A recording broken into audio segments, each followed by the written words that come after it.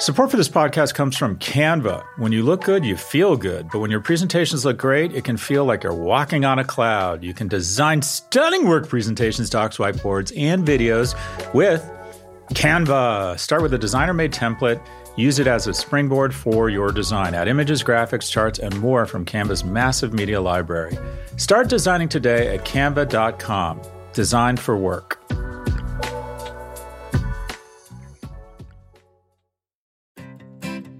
Support for this show comes from Slack.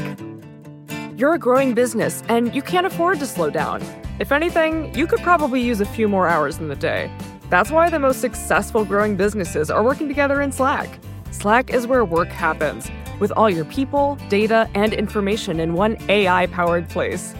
Start a call instantly in huddles and ditch cumbersome calendar invites.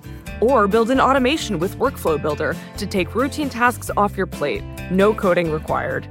Grow your business in Slack. Visit slack.com to get started. Episode 246. 246 is the country code belonging to Barbados. In 1946, UNICEF, the United Nations International Children's Emergency Fund, was created, and the baby boomer generation kicked off. I'm technically a boomer, but I identify as Gen X. Go, go, go!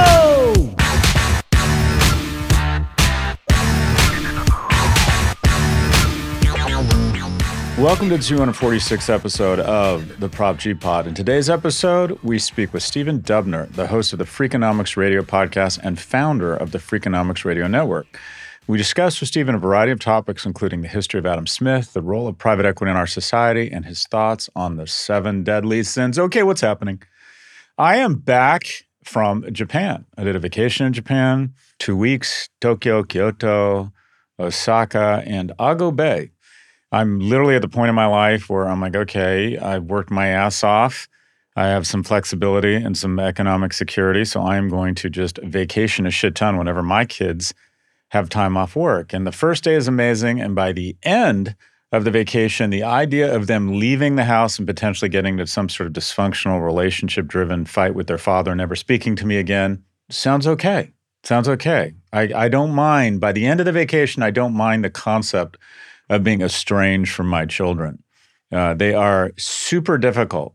Okay, enough about that. Let's move on to the news. Over in the land of CEO pay, the Financial Times reported that more than a third of S&P 500 companies paid executives, get this, more in 2022 than in 2021, despite having negative shareholder returns in 2022. A few of those companies include Moderna, Simon Property Group, and Marriott. A Marriott representative told the FT that their CEO's compensation actually paid was down 27% last year due to the drop in stock price, and that comparing traditional pay disclosures to total shareholder return in a single year does not paint a full picture. So this is what happens. This is why CEO pay has literally exploded over the last 4 years. It used to be that CEOs made about 16 or 20 times what the average worker in that company made. Now it's more like 300. Now, why is that? Proximity. And this is why you need to get into the office.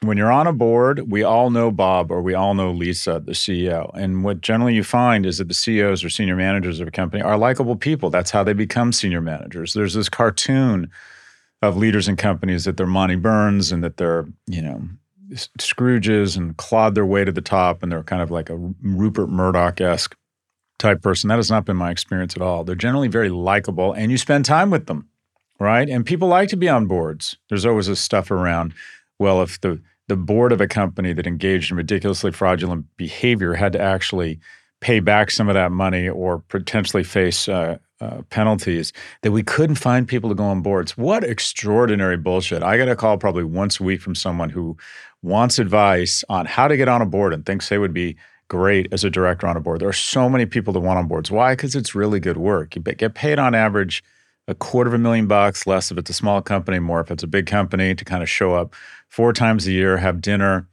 and think big thoughts and kind of heckle from the cheap seats. And what happens is they get to know Bob or Lisa, the CEO, and they find out that Bob or Lisa is a really nice guy or gal.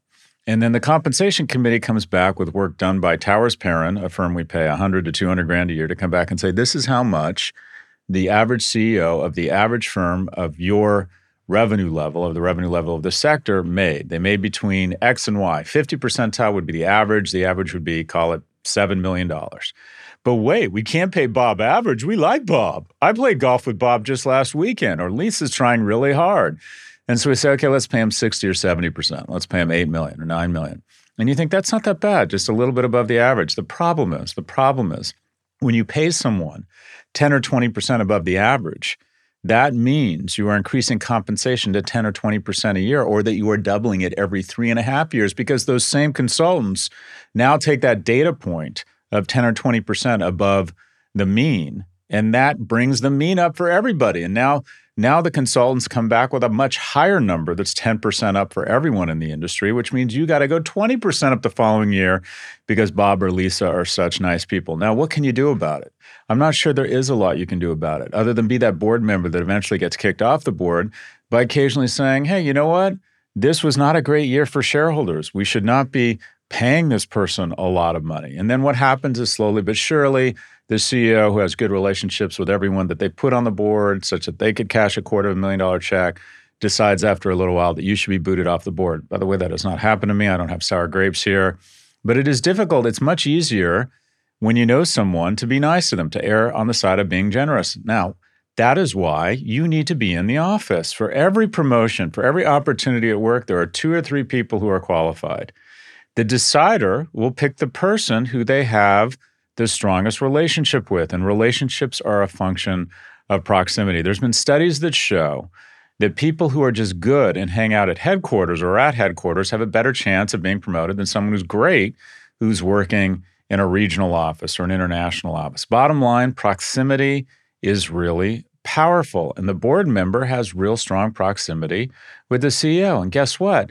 Numbers 2, 3, and 4 executives, the CFO, the COO, the EVP of operations, whatever it might be, the chief revenue officer, they make a fraction of what the CEO makes, because they don't have the same proximity to the board, to the people who decide, as the CEO. And the CEO will decide to pay them well, but not the outrageous comp of the CEO. What can you do? I'm not sure there's a lot you can do. What you definitely should do, though, is we should do away with a regressive tax structure. The majority of compensation for CEOs comes in the form of equity. Equity compensation qualifies for long-term capital gains. What should we do? We should eliminate the tax deduction or the reduced taxation of long-term capital gains. All income should be taxed at the same rate.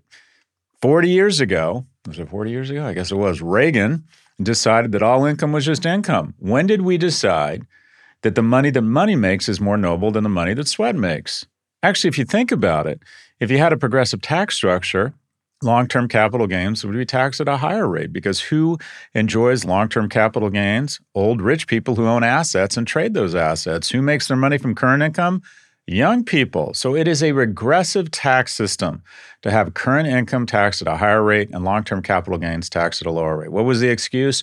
Well, we need investment. Well, guess what, folks? There is not a dearth of investment capital. There's a dearth of good opportunities.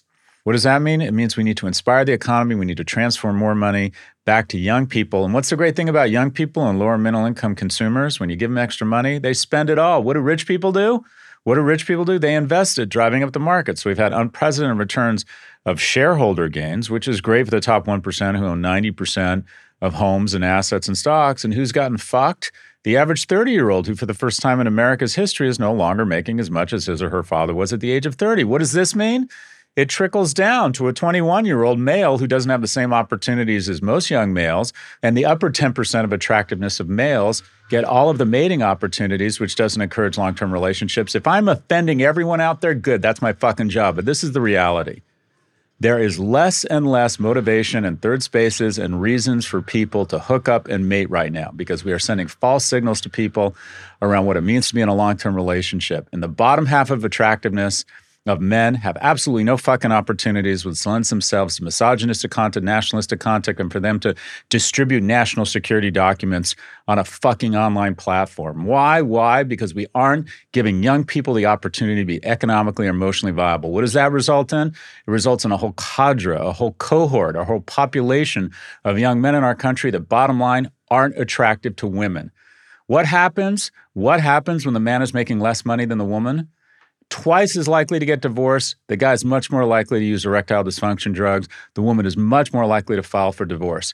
Call it what you will. Call it primitive, call it 50s, call it a regression or back to the future. Women are not attracted to men who don't show the same economic, much less the same emotional viability as their fathers did. Should we change? Absolutely. Is that the way the world should be? No, it's the way the world is. If we don't start shoving a lot more economic opportunity to a younger generation, we are going to have increased nationalism, increased misogyny, lower household formation, fewer and fewer economically and emotionally viable men who become shitty citizens and do really stupid things online, embrace nationalist content, embrace misogyny. I'm getting redundant here. You know who wants more economically and emotionally viable men? Women. And what do? Do we have affirmative action for men? No, because we become too politicized. What we do is we level up all young people. Should we do anything to get in the way of the incredible progress women have made? Abso-fucking-lutely not. Good for you. Go girl. Should we in any way somehow communicate that it is their responsibility to hook up with men or to service them or to be more engaged in relationships? No. They have every right to be as choosy as they should be. That is entirely their prerogative. But what we should also do is give more and more young people more economic opportunities such that we have more economically viable and emotionally viable men and women. And if we level up young people, there'll be a disproportionate advantage to men because they have fallen furthest fastest. More vocational programming. We have an absolute ridiculous rejectionist culture at colleges. We need to dramatically expand freshman seats. We need national service. We need more third spaces where people can meet and fall in love. We have got to get back to a point where there are more opportunities for young people, full stop, and more opportunities for people to meet and have smell and vibe and humor and body language and the magic and mystery of sexual attraction as opposed to just swiping fucking left or right. Jesus, that was a rant. How did we get to dating? Anyways, okay. Let's get back to CEO compensation. In addition to the aforementioned companies, the CEO of Southwest Airlines' pay increased 75% last year despite the holiday travel meltdown that resulted in about $800 million in lost revenue. Exxon CEO got a 52% bump to $36 million, while the median pay for an Exxon worker declined 9%. 171,000. That's still pretty good coin amidst record profits. See, that's just fucking bullshit, right? The CEO gets a 52% bump. There's nothing wrong with making a shit ton of money. I make a shit ton of money. And you know what I always think when I make a shit ton of money is that the people who work with me need to make really good money, maybe even a shit ton of money given where they are in their career. That's what it means to be empathetic. That's what it means to be a leader. When I was growing up, one of my many flaws as a leader was I was always looking to get the best deal possible from whoever was leasing me office space, the best deal possible from a vendor, the best deal possible from an employee. Pay them as little as possible and get as much work out of them as possible. And guess what? That makes a bad fucking leader. Right now, some of that was just survival because I didn't have the capital to invest in my companies and I needed to throw nickels around like they were manhole covers. But at a fairly young age, I recognized, okay, if I don't have the cash to pay the market, I need to give them equity such that they start acting like owners. And guess what? You know what it means to be smart or a good leader? It means that occasionally, maybe even on a regular basis, you overpay people. That's what it means to be successful. You overcompensate them. You give them more money than they could get somewhere else. It's not just a market transaction. When you have a supply and demand economy, you end up with 1 in 5 households have kids who are economically insecure. So you're the CEO and you get a 52% bump in pay, then it is unacceptable that your employees would make 9% less. The firm garnered $56 billion in net profits for 2022. Think about that. Jesus, $56 billion. And also, by the way, I'm now believing we should have additional taxation for all the companies over a certain amount. Notice how everyone wanted to move in and bail out these companies because of COVID. Well, now we're in a period of exceptional profits for sectors, but no one's talking about additional taxes for that. No. According to the AFL-CIO, the average S&P 500 company CEO to worker pay ratio is 324 to 1. Give me a fucking break. 324 to 1. We can't limit compensation. That is part of capitalism. What we can do is have a tax policy that is progressive. The tax rate for senior level executives is lower for their employees because the majority of their compensation is recognized and see above long-term capital gains. That is total bullshit. As a regressive tax structure, it creates resentment. It creates less opportunity for young people. In 2021, CEO pay rose 18%, whereas U.S. workers' wages rose only 4.7%. The inflation rate was 7%. Or put another way, life just got worse for the majority of workers. Their lifestyle, their purchasing power has gone down. That's the whole point of a nation. That's the whole point. What is the most remarkable innovation in the history of the West? Is it the microchip? Is it the iPhone? Give me a fucking break. And it's not Netflix either. It's the middle class. They fight our wars. They're responsible for the majority of our discoveries. Show me a Nobel Prize winner. I'll show you someone who came out of the middle class. Show me a great officer in the armed services or someone who puts their boots on the ground. I'll show you someone from a military family in the middle class. Show me teachers. Show me scientists. Show me people who get elected to Congress. And I'm going to show you mostly people from the middle class, people who fight our wars, people who pay our taxes. You can't have a healthy society without having a robust, healthy middle class. And how do we level up the middle class? By giving them more purchase power, by raising minimum wage, by giving more opportunity to young people, and most importantly, going back to the good old days when we had something called a progressive tax structure. What was the tax rate after World War II for the top 1%? It was 92%. Was that overkill? Yeah. What was it during the Carter years in the 70s? 70%. What is it now? It's in the 20s. It keeps going down. Why? Why? Because of Citizens United. Money has washed over Washington, and both Democrats cross their arms and shake their heads. Bernie Sanders and Elizabeth Warren, the rich should pay their taxes. Well, do your fucking job, Senators Warren and Sanders. You controlled all three houses of government for several years. Now you control two of three, and you can't figure out a way to restore a progressive tax structure. Right off the Republicans. They're there for the top 1%. They have somehow pulled off the ultimate Houdini trick and convinced the lower 99% that they aren't, in fact, just representing the 1%, which they are. But the Democrats have done a shitty job. They have let their donors co-opt them into just sitting around and complaining all the time while we have an increasingly regressive tax structure that crowds more and more opportunity, more and more prosperity, more and more money into the top 1%. So what do we have? We have a middle class that is barely holding on despite what is unprecedented prosperity. That's the most obscene thing about all of this. We have remarkable prosperity in the United States over the last 50 years. What we lack is progress. We'll be right back for our conversation with Stephen Dubner. When your work presentations and docs look good, you look good. You can design stunning work presentations, docs, whiteboards, and videos with Canva. You can start with a designer-made template, then use that as a springboard for your design. Add images, graphics, charts, and more from Canva's massive media library. Or get a huge head start with AI-powered Canva presentations and docs. Just describe what you want with a few words, and Canva will generate amazing slides and text in seconds. It's AI that anybody can use, no matter what department you work in or whatever work task you need to get done. Look, we all need to visually communicate at work. Canva makes it easy to get your point across while looking professional. And at the end of it all, that stunning Canva presentation is going to make you look good, wow any audience, and finish your work faster. Start designing today at canva.com. Design for work. Support for this podcast comes from Constant Contact. If you're a business owner, you already know that it's really, really hard to cut through the noise of everyday life. If you want to connect with your customers, you need to break through the noise. You need Constant Contact. Constant Contact is a marketing platform that makes it easy to reach new audiences, grow your customer list, and connect over email, text, social media, and more.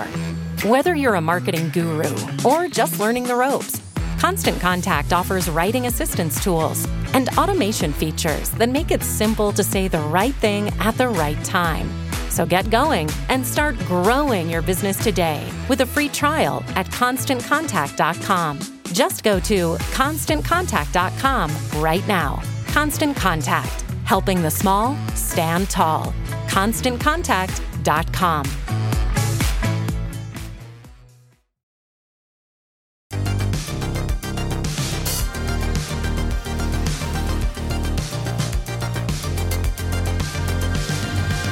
Welcome back. Here's our conversation with Stephen Dubner, the host of the Freakonomics Radio podcast and founder of Freakonomics Radio Network. Stephen, where does this podcast find you? Finds me in New York City.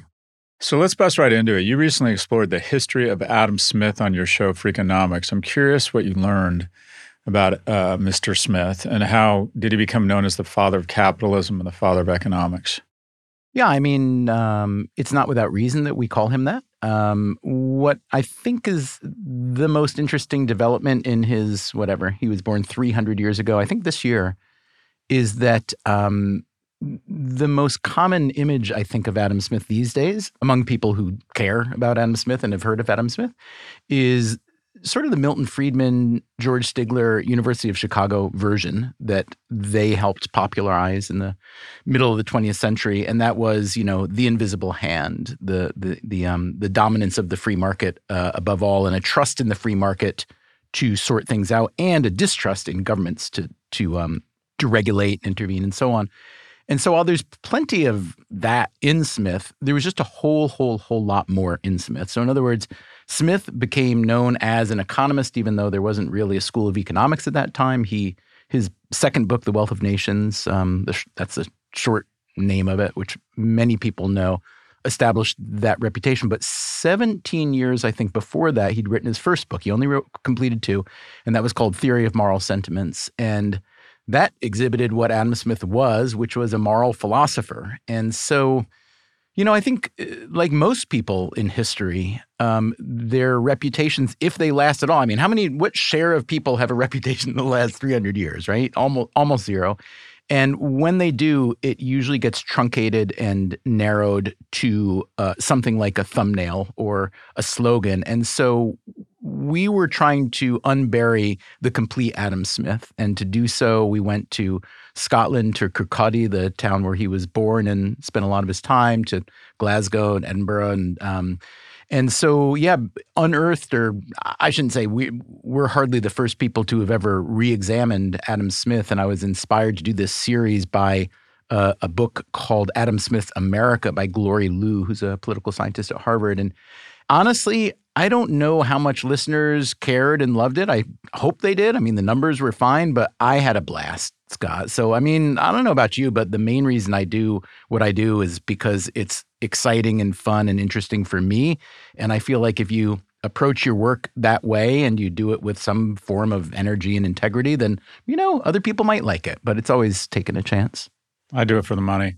So I've always thought, if our founding fathers could see how the Constitution or how society foots to their original intentions, what they would say they got right or wrong with the Constitution or their general viewpoint, because they couldn't have predicted how the world was going to evolve.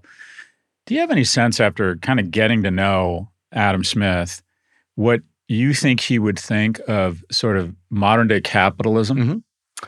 Mm-hmm. It might sound a little bit presumptuous to say that I do, but yeah, I feel like I have at least some opinions. So I'll be honest with you. I could see him, I don't know about fitting in to today's debates about politics and economics and so on.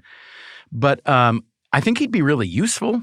I wish there were more people like him who were polymathic and rounded and also very good-hearted. Like, he was not an angry person. His big influence was David Hume, the Scottish philosopher, who was known as being like one of the jolliest philosophers or people ever.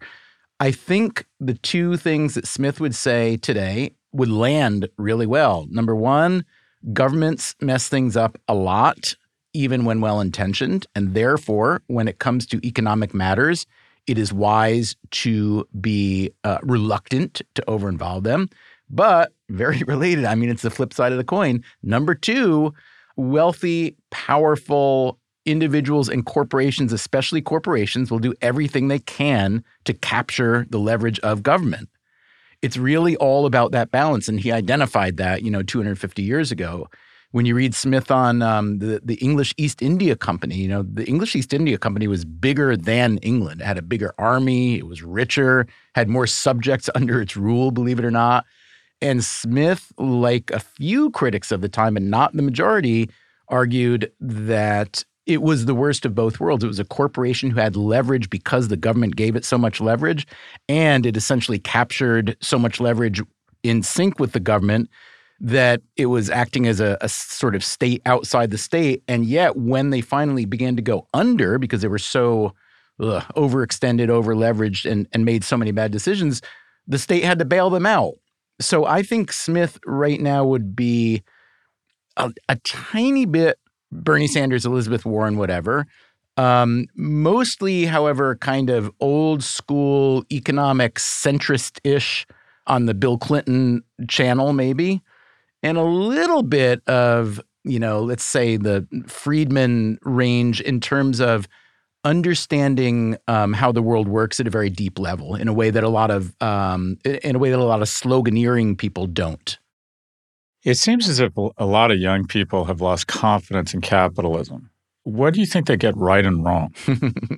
That's a very good question. I would also just say, probably nobody cares about this, but I would say as a personal note, I would say that I have lost a little bit more faith over the last 10 or 15 years as well. I think there's a lot of reason to do so. On the arcane academic side, I think of this outfit called Opportunity Insights, run by some really smart economists at Harvard, Nathan Hendren and Raj Chetty, who try to figure out, the American dream, true or false, or, valid or not. And their data shows that income mobility has really decreased a lot in this country. And I don't know many people who are going to argue that's a very good thing. So, that's one strike against. I think government capture, as I mentioned in talking about Adam Smith, is also a really big problem. We did an episode a couple years ago with a political scientist named Yuan Ong, who wrote a book about Chinese corruption and comparing, honestly, Chinese corruption to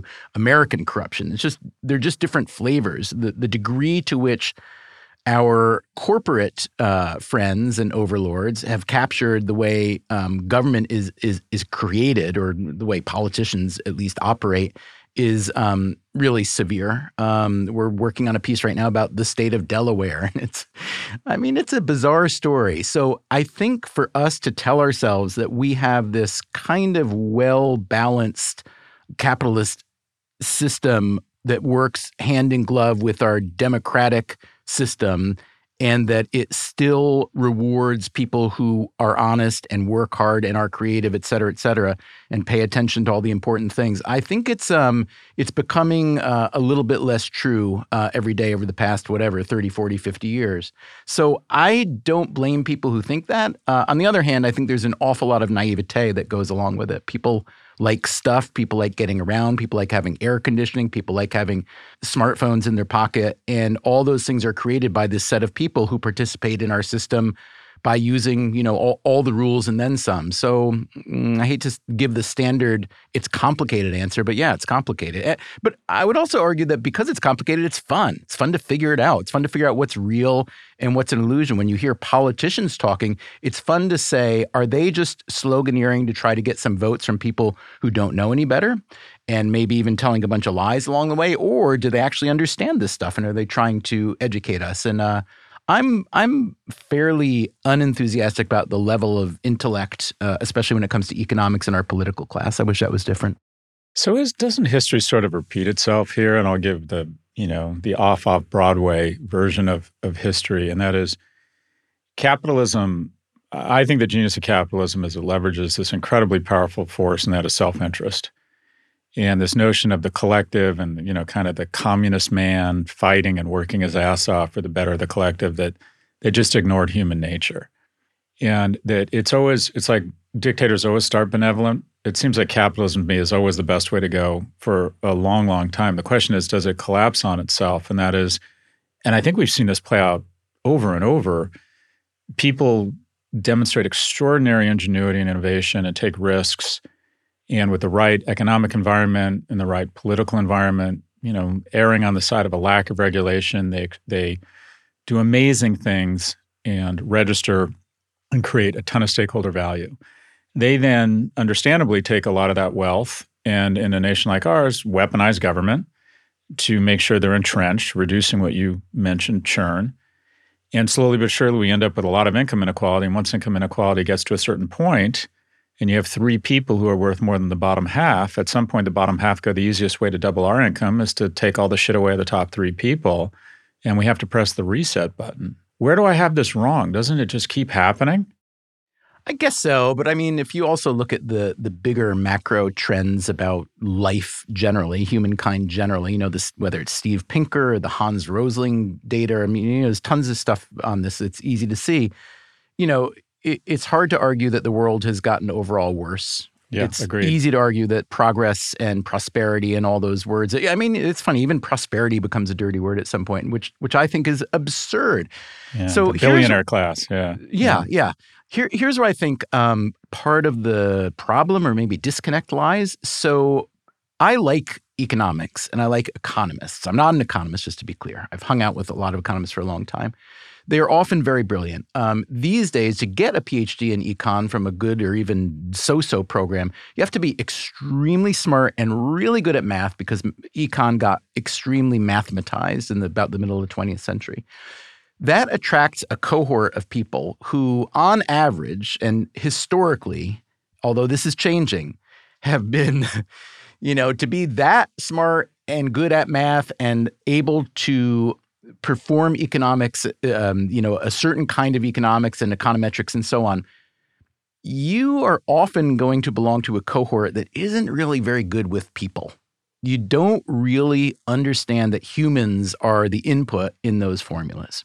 And so what I think has been a really healthy development, and I'm sure you know a ton about this, is the behavioral economics movement, which was really birthed by a couple of Israeli psychologists, Amos Tversky and Danny Kahneman. Kahneman's still alive. Tversky died. Kahneman won a Nobel in economics, even though he's a psychologist. And then Richard Thaler was one of the economists who came along and turned it into behavioral economics. I think now we are starting to remember that people are part of the equation. And honestly, for a long time, that wasn't the case.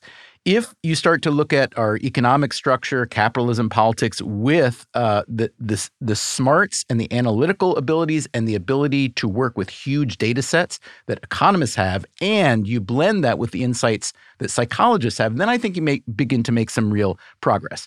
I think one concept from psychology that most of us overlook almost all the time is what they call habituation, which is just you get used to something that's good or bad, and then you want to move on to the next thing. So I think a big problem is that here in the whatever we are, 21st century, we all walk around now, the cliche is, with more computing power in our pockets than NASA had to. I don't know if that's actually true per se. But I think that's part of the problem. And then the other part is, I can't remember, you probably know who said this, I can't remember. Comparison is the thief of joy. And now comparison is so easy that it's easy to make yourself miserable, even though you are observationally very, very, very sound. You have enough food, you have shelter, all those things. I don't blame people for being frustrated. What frustrates me is when their frustration doesn't lead to anything positive, because I think a lot of excellent developments over the history of the world have come out of frustration. It's a natural human condition, but I don't like how we often give into it, honestly. Yeah, Theodore Roosevelt said it, but I think Mark Zuckerberg decided the comparison is the root of all shareholder value. So you did a series on private equity. What surprised you about the industry, and what do you think people get wrong or right about the industry? Yeah, so, big question. We did a two-part series on it, and we focused on just one sector of the economy, which is pet care, because it's too big. It's huge. There have been many books written about private equity and so on. I think one thing people get wrong is that there's any one size fits all. So there are some industries and even some sectors within industries that really, really, really benefit from having an infusion, just having money and good management. There are some of the more technical sectors of, let's say, even pet care, where you want to open, a surgical outfit where you just need resources and you need organization. And in a lot of cases, that can be a benefit. On the other hand, when you're dealing with an industry like pet care, with human healthcare, where private equity has also been extraordinarily active, you're gonna lose some connections. You're gonna lose connections between the founder and or manager and the patients and or customers. I can make an argument either way. I can make an argument that private equity is a fantastic and brave application of capital, and I can make an argument that if you work in a sector or own a business that private equity is coming to knock on your door, I'm not saying you should run, but your customers may want to run eventually because, of course, it's going to work out well for you, but not necessarily for them. But again, the findings vary a lot from sector to sector. One thing that we found in pet care, there was this interesting knock-on effect. It used to be, until pretty recently, the majority of pet care facilities, vet practices, surgical suites, et cetera, were owned by small owners. You'd call them mom and pop, right? And in the last about 10 years, the roll-up has been really intense. And at the top of the pyramid, the more expensive procedural stuff, surgical things and so on, the roll-up is very intensive. I think something like 75% of that revenue is now owned by or run by private equity. One thing that we saw that facilitated the change is it used to be that if you were a young veterinarian who joined a practice and then your senior partner or boss, whatever, was wanting to sell out, you would have made enough money by then to buy it. And now so many people come out of veterinarian school with so much debt that they just don't start earning enough money until way, way later. And so the people who want to cash out can't do anything except take the big check from the private equity fund. And so, for every one of those stories, there's 10,000 others in dental practices, in car washes, in pawn shops over and over and over again. And I don't know, maybe this is personal preference, but or maybe it's just that I'm old enough, but I liked living in a world where you knew who did the stuff that you are interacting with. And when you feel you don't, I think there's something a little bit dehumanizing about that. On the other hand, I think that capital can do amazing things and that the venture capital industries and private equity industries have produced products and goods and services that we're all grateful for. So I think anybody who tries to wipe it off or put their mark on the pro or con side of the ledger without thinking through the specifics of it and trying to find some data, I think is making a mistake. That was a really wimpy answer, but I believe it. Coming up after the break. Some of the smartest people I know are some of the laziest, self-professed laziest people I know, because they're smart enough to know that unless something gets inside your cranium and really, really agitates it in a good way or bad way, you should not pursue it. You're just going to waste your brain cells. Stay with us.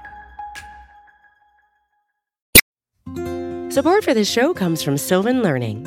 As a parent, you want your child to have every opportunity, but giving them the tools they need to tackle every challenge, that takes a team. Now more than ever, educational support tailored exactly to what your child needs can make all the difference. That's why parents have trusted Sylvan Learning for 45 years as the ultimate teammate in their child's educational journey, instilling in them a love for learning and a passion for reaching the next level. And Sylvan's Insight Assessment can identify gaps in learning and areas that could be of concern for your child. It's a 360-degree view into your child's learning that you can't find anywhere else, and helps ensure that your child didn't miss something in school that might put them at a disadvantage in the future. And right now, it's the best price of the year at $29. Go to sylvan29.com to learn more and get your child's assessment for only $29. That's SYLVAN29.com. My favorite series that you guys have put out recently was on the 7 Deadly Sins. And you basically said that they're not deadly nor sin. This is how I kind of interpreted it. You did it with Angela Duckworth. Talk a little bit about why some of these things are in fact friend, not foe. So this is for a separate show we have called No Stupid Questions with Angela Duckworth, who's brilliant and fun. She's a research psychologist at the University of Pennsylvania. She wrote the book called Grit. And, she was into this idea because she studies self-control. That's what grit really is, having a lot of self-control. And so she wanted to explore the 7 deadly sins as basically failures of self-control. And it was funny because we had different perspectives on it. She would use examples of people like Elliot Spitzer or Tiger Woods. Like, how can people who are so disciplined and successful in one area of their lives have so little self-control? Not keep their putter in their bag? Yeah. Yeah, exactly. And to me, that's what being a human is. Like, what kind of freak has self-control everywhere? Like, nobody that I've ever come across personally. So anyway, we did go back and we examined the 7 deadly sins. And the thing to know about the 7 deadly sins is they were from the church. They were a Catholic Church doctrine, essentially. And they were primarily geared not towards civilians, but toward the clergy. Like, here's what you need to do to be the perfect conduit from God to the humans. And so lust, anger, envy. The idea was really, it's a little bit more of a monastic pursuit of being anti-sinful, because the idea was literally to not participate in these things so that you could keep your mind and your conscience and your soul free. Considering that big caveat, in other words, they weren't written for the 21st century and they weren't written for people like you and me. We did go back and examine them, and we found that, they're like, if you subscribe to the 7 deadly sins as a doctrine for your life, you're going to have a miserable life and not very productive either. And so we also started to talk, sloth. Is sloth really a sin? I mean, some of the smartest people I know are some of the laziest, self-professed laziest people I know, because they're smart enough to know that unless something gets inside your cranium and really, really agitates it in a good way or bad way, you should not pursue it. You're just going to waste your brain cells. Wait until you have the thing that makes you go. And so that can look like laziness. With lust, we did look at why sex has become less popular, which is kind of interesting and weird. It's different in different places, but overall, there's a lot less sex going on. And then we wanted to look at what might be a good 8th deadly sin, something that we should nominate that isn't on the list, and maybe is even better than all the other 7. So, Scott, if you had to nominate an 8th, what would it be? I don't know. Being desperate for other people's affirmation. Okay, I think that's a pretty good one. Are you describing yourself to? I mean, I've heard you say that before. That's my addiction, and you're real. That's real. You're not kidding when you say that. Oh no. It's my addiction, and it's I think of an addiction as something you continue to engage in despite it damaging your life. Yeah. Do you work hard to curtail or diminish, or not really?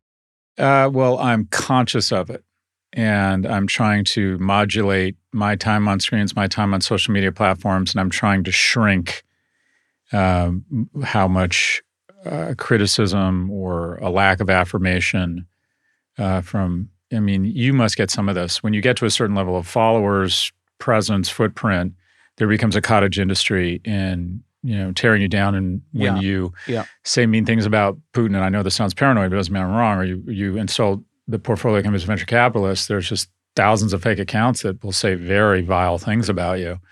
And it's hard to let it roll off you. But anyways, and trust me, my favorite thing is to talk about me, but I want to go back to this notion of lust. Yeah.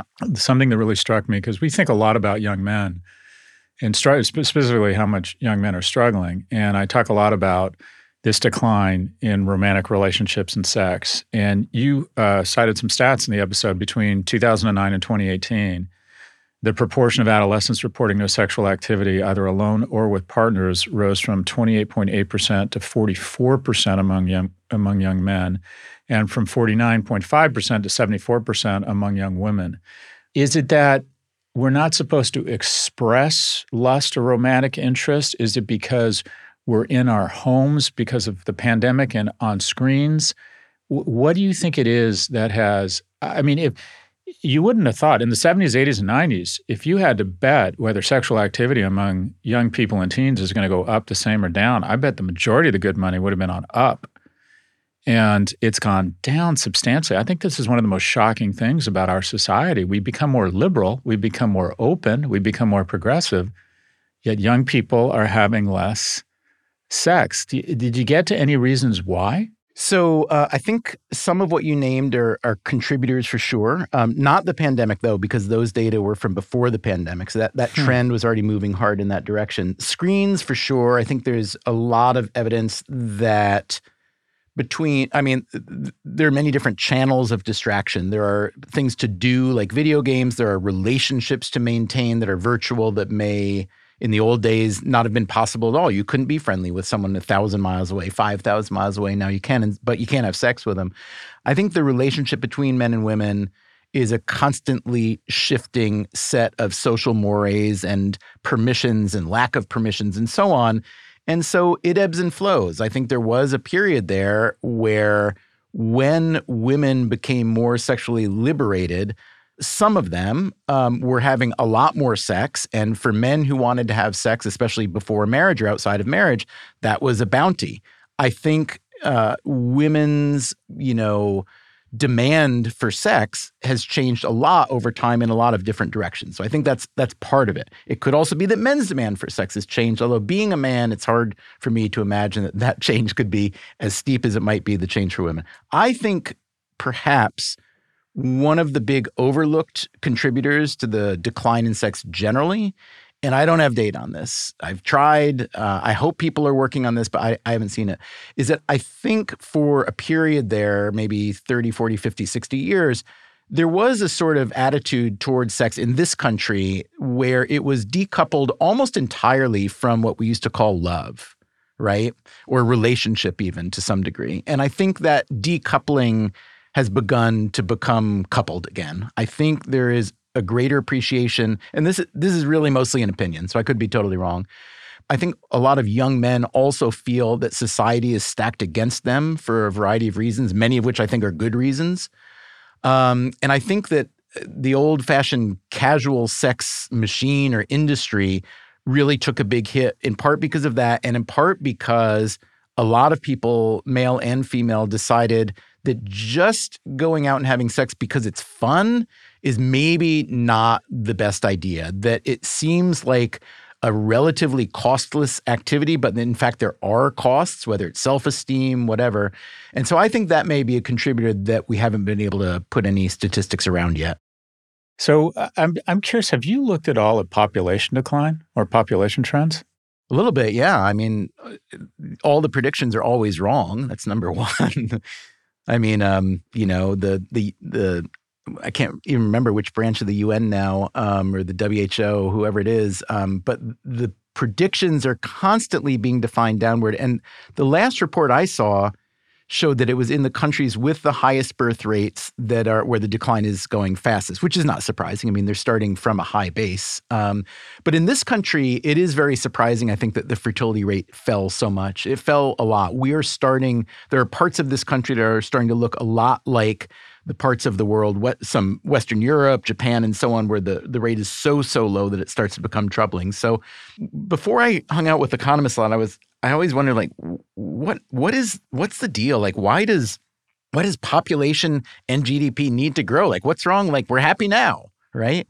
And I always thought I was wrong and naive for thinking that, but I think maybe that's not totally wrong and totally naive. And then there are economists like Kate Raworth, a British economist, who wrote a book called Donut Economics. Donut is her sort of image metaphor for a functioning economy where you don't want to fall in the hole and you don't want to go outside of it. And so basically it's how do you balance resources against the natural environment and so on. And so her argument is that we need to really engage with not necessarily degrowth, which is a really dirty word to a lot of people who like capitalism, and I can see why, but at least to understand that resources are finite and that growth in and of itself should not be a goal. And I think there's a lot of value in people reading at least that argument. There's another economist also in Britain, actually, named Mariana Mazzucato, who's written a lot of interesting things. Her newest book is about how management consultants have basically screwed over the world. And like all critiques of, mainstream culture, society, econ, politics, whatever, they have some views that a lot of people might think are extreme. But what I would encourage, like the people who listen to you, they're smart on the hardcore econ, the hardcore capitalism stuff. And I think we can make our capitalism better by incorporating some of these critiques. And you have literally, one of the things I love about your work is that you try to ignore the social narrative. You see everyone barking up the same tree and say, okay, let's look at the data. And I find that really refreshing. You see so much data. You look at so many societal, economic, political trends. What would you say to people who say, okay, this guy is at the helm of the bobsled. He has a bird's eye view into the economy and where it might be heading. And any 2 or 3 pieces of wisdom you'd want to offer young people? Wow, that's such a good question. Really hard. I don't think I have an answer to that, but I have something that it makes me think of, which is, you're familiar, I'm sure, with the book Bowling Alone by Bob Putnam years ago. And I always thought that, it's an incredibly evocative title. I actually think it's kind of wrong because, I think nobody goes bowling alone. They just don't bowl anymore. They just live alone. Right, yeah, exactly. Living alone. Or game alone, maybe at least, right? So the argument that he was making, Robert Putnam, who I believe is a sociologist, who I believe is still at Harvard, but I could be wrong on both of those. He was making the argument that one of the most important pieces of a society, of a civilization, is what we call social trust. And as an example of social trust, I like to think of, let's just say you're on the street with a baby somewhere. It's your baby. Let's say it's 1-year-old. It's in a carriage and it's sleeping. And you need to run inside some store to pick something up and there's someone on the sidewalk. Will you leave your baby with that person for 60 seconds or 2 minutes? So that's one example of it. And it turns out that social trust in this country has declined quite a bit since the 60s. It's declined in many places, although some places it's quite high. In Scandinavia, we might not be surprised, in Australia and so on. So if you look at how you generate or create social trust, the scholars who study it, the guy that I like is named David Halpern in the UK. He argues that there are some institutions that do it incredibly well. Sports teams, the military, universities to some degree, and so on. And what they have in common is they bring together people, often of very different backgrounds, opinions, political orientation, and so on, and they engage them in a common goal. Well, that kind of describes what the U.S. was, in a way. I mean, country's supposed to do that, right? If you squint maybe a little bit. And so I would encourage people to look at their abilities, look at their passion. What are you really good at? What do you really love to do? And then say, well, how selfish do I want to be? How profit maximizing do I want to be? In other words, do I want to go into one of the money harvesting industries because I want to make money? That's fine. I don't mean to sound so judgy, but I would encourage people to think about going into a field where at least a component of it has to do with building social trust. And maybe it's just social trust between your customers and your firm or whatnot. But I think we all individually and certainly collectively would benefit a crap load by collectively increasing our social trust. And so I would encourage you to sort along those dimensions. I like that. Stephen Dubner is an award-winning author, journalist, and TV and radio personality. In addition to Freakonomics, Super Freakonomics, Think Like a Freak, and When to Rob a Bank, his books include Turbulent Souls, Choosing My Religion, Confessions of a Hero Worshipper, and the children's book, The Boy with Two Belly Buttons. He joins us from his home in New York City. Stephen, love your work. Really appreciate your time. Thank you, Scott. I love this conversation. Thanks for having me.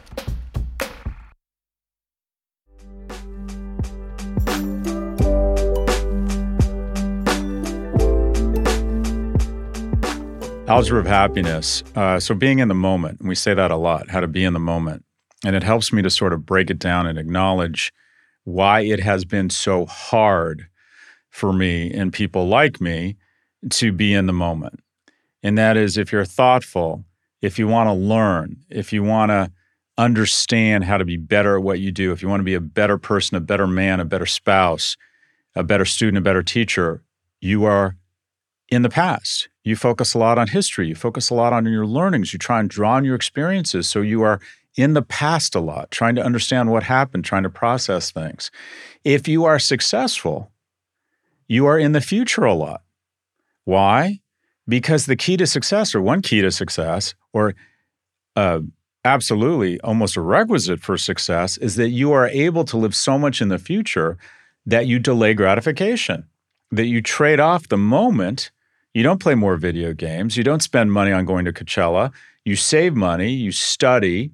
You work that extra few hours instead of going to the pub with your buddies because you are delaying gratification. You're not as in the moment such that you can think about the future constantly, and you give up on the only thing we own. And the only thing we truly own is this moment. That's it. The past is immutable. It's done. There's literally, the past is the most immutable thing ever. There's absolutely nothing we can do about it. The future is literally the most mutable thing ever. It's so mutable that, in fact, no one person has control over it. Everything can be going great, and you can find out you have severe leukemia, which happened to one of my friends recently. Everything can be going shitty, and then you meet someone wonderful or you get some luck, and things turn around. It's incredibly mutable. You have no control over it. The only thing we really own, is this moment. And here's the fear. The fear is you go through life and you're in the past effectively. You learn from your mistakes. You take your education, you take your relationships, you learn from them, you apply them to the present, which you trade off as a successful person for the future. And you end up at the end of your life and you were never really in the moment. You were in the past or you were in the future. But the series of moments called now that were your life, you were never really there. You were never really there. So what do you need to do? You need to try and recognize you can't control the past. That's it. It's done. The definition, or one definition of depression, is being too focused on the past, and anxiety is too worried about a highly mutable, uncontrollable future. So what can you do? You can slow down and say, okay, I'm going to smell the flowers. I'm going to appreciate how good a person this is. I'm going to appreciate how lucky I am that I have economic viability. I'm going to appreciate how wonderful it is to live in America. I'm going to appreciate how fucking awesome this food is. I'm going to appreciate how nice I feel after I work out. I'm going to appreciate how awesome it is to be physical with someone else, whether it's affection, whether it's sex, whether it's holding your kid's hand, whether it's having your dogs lay on you on the couch. I'm going to be in the moment. That is all we have. That's the only thing we own, is these moments. And what you want to make sure of is you don't live a wonderful life that you never really owned. You were never in those moments. This is all we have. Stop. The past is done. The future you can't control. What you own is the here and the now. This episode was produced by Caroline Shagrin. Jennifer Sanchez is our associate producer, and Drew Burrows is our technical director. Thank you for listening to the Prop G Pod from the Vox Media Podcast Network. We will catch you on Saturday for No Mercy, No Malice, as read by George Hahn, and on Monday with our weekly market show. Thanks to Canva for their support. You're busy, there's no denying that, and we all wish for just a little more time in the day. So why not let Canva help you get your work done faster and more efficiently? You can get started with their AI-powered presentations. Just describe what you want with a few words, and Canva will generate amazing slides in seconds. It's AI that anybody can use, no matter what department you work in or whatever task you need to get done. Finish your deck faster. Start designing today at canva.com. Designed for work.